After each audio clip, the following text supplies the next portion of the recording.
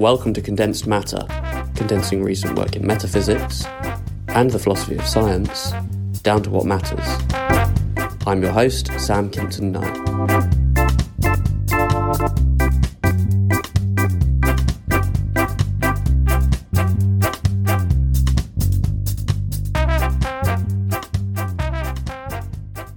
Focus of this episode is Harjit Bogle's article Nomothetic Explanation and Humeanism About Laws of Nature, published in Oxford Studies in Metaphysics in 2020. Laws of nature concern regularities in the world. All ravens are black, opposite charges attract, force is equal to mass multiplied by acceleration. These regularities are good candidates for being laws of nature. But what, metaphysically speaking, are laws of nature? Metaphysicians of a Humean persuasion, let's call them Humeans, understand laws as descriptions of what goes on in the world. Let's make this idea a bit more precise.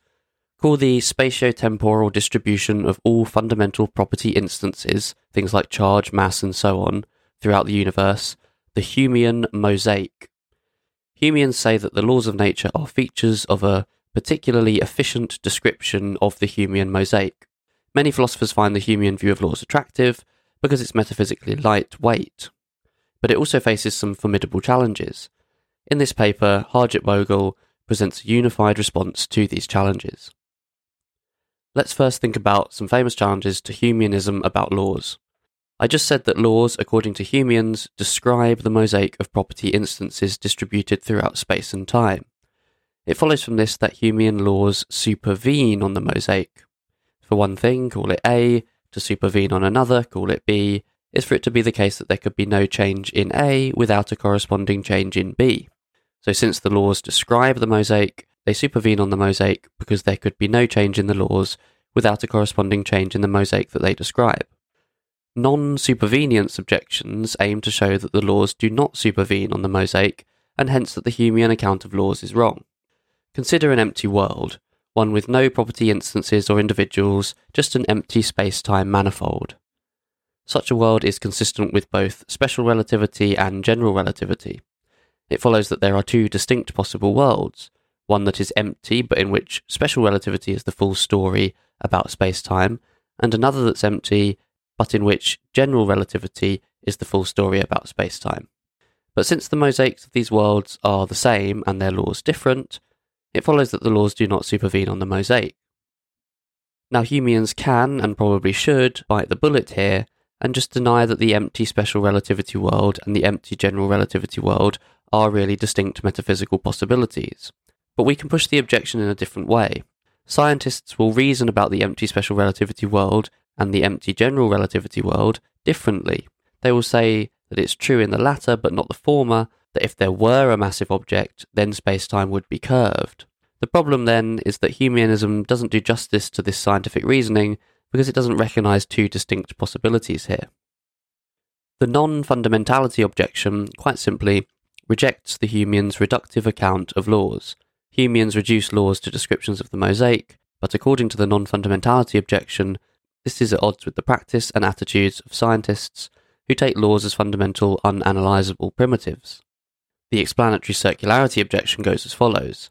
Laws, according to the Humean, are explained by the mosaic, that is, they are explained by the spatio-temporal distribution of property instances, but laws are themselves supposed to explain what goes on in the world.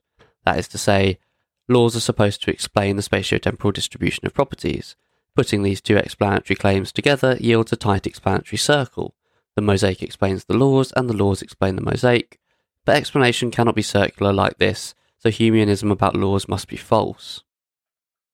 Let's now think about Bogle's Humeanism and how it may overcome these objections. According to Bogle, the objections just mentioned all point to a divergence between the practice of science and the practice of Humean metaphysics.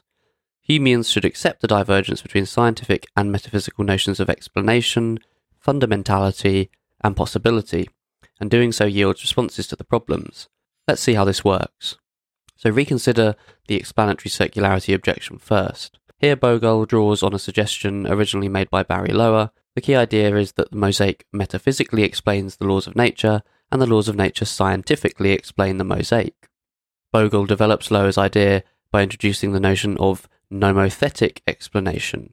Nomothetic explanations are scientific explanations where the laws play an explanatory role.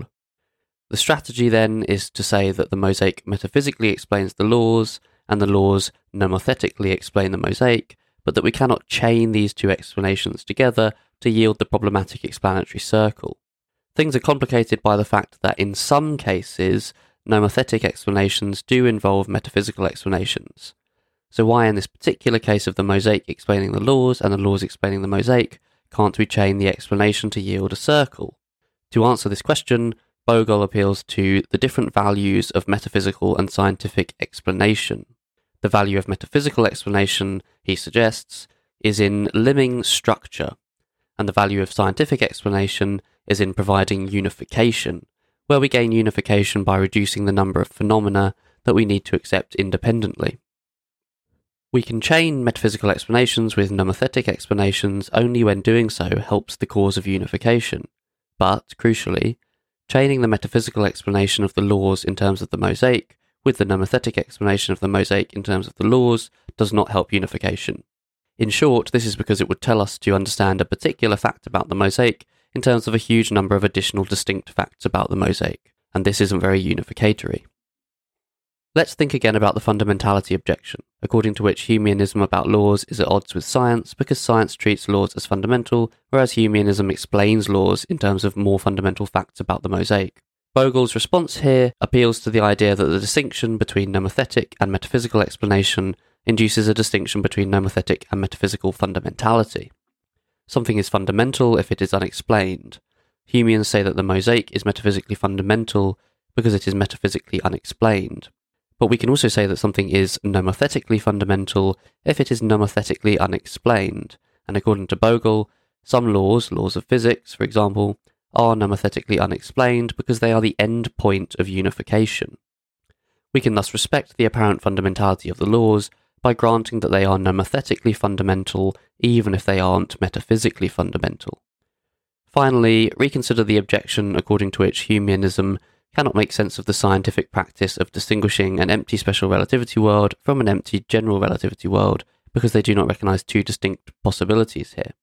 Bogle's suggestion is that the sense of possibility relevant to scientific practice is broader than metaphysical possibility.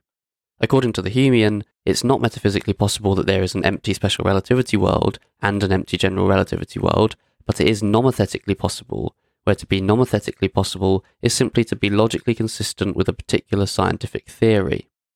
Laws do not supervene on mosaics in the space of nomothetically possible worlds, only in the space of metaphysically possible worlds. Hence, recognizing nomothetic possibility as broader than metaphysical possibility allows the Humean to recognize a sense, relevant to scientific practice, in which both the empty special relativity world and the empty general relativity world are possible. So this notion of nomothetic possibility, understood as logical consistency with particular scientific theories, and which is broader than metaphysical possibility, is Bogle's innovation. He goes on to argue that it can also help the Humean to respond to puzzles about counterfactuals and chance, and, in general, to counterexamples involving nested counterfactuals that hold in virtue of the mosaic and the laws of a different world. Nomothetic possibility helps here because, as Bogle puts it, in the space of nomothetically possible worlds, there are looser restrictions on how mosaics can combine with laws, and so counterexamples cannot be generated in the same way.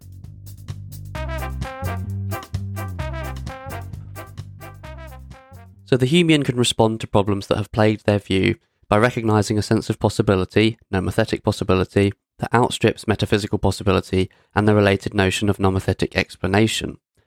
The ability to provide a unified response to problems that is in keeping with Humean scruples would surely be a major boost for the Humean project, so perhaps this paper will reposition Humeanism as the front-runner in the debate about the metaphysics of laws and modality.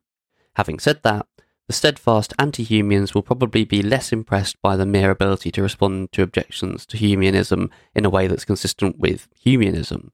One gets the impression that at the root of the debate between Humeans and anti-Humeans is simply a clash of intuitions which is far more basic than worries about susceptibility or not to purported counterexamples. That is, a clash of intuitions about whether everything is metaphysically loose and separate, or whether there are some genuine metaphysical tethers in the world. but Bogle is certainly aware that for all its merits, his view may not chime with the steadfast anti-Humean. I do think, however, that a lot more work needs to be done on the notion of nomothetic possibility before Bogle's view can be said to herald a new Humean golden age. For example, there's lots of work on physical, metaphysical, and logical possibility, and perhaps it's fair to say that we are quite close to having some pretty good understanding of how these modalities relate formally. But Bogle's remarks on nomothetic possibility outstripping metaphysical possibility are relatively brief, so I think more work needs to be done to elucidate the structure of nomothetic possibility in relation to the other varieties of possibility. I also wonder about the metaphysics of nomothetic possibility. Roughly speaking, I wonder if we should think of this type of possibility as just as real as, say, physical or metaphysical possibility. Newtonian mechanics is a false scientific theory, and we may take a scientific interest in very simple worlds that are consistent with this theory. But if these nomothetically possible worlds turn out to be metaphysically impossible, do we really want to say that they are on a par with the genuinely metaphysically possible worlds? Plausibly we don't, if we're to retain the distinction between metaphysical and nomothetic possibility that is integral to Bogle's Humeanism. But then we seem compelled to account for the metaphysics of these possibilities in some other way, perhaps along fictionalist or other anti-realist lines. One may then worry that if the type of possibility integral to scientific practice is to be understood along anti-realist lines, then this entails a form of scientific anti-realism, and this would certainly be a very strong and surprising implication of Bogle's Humeanism.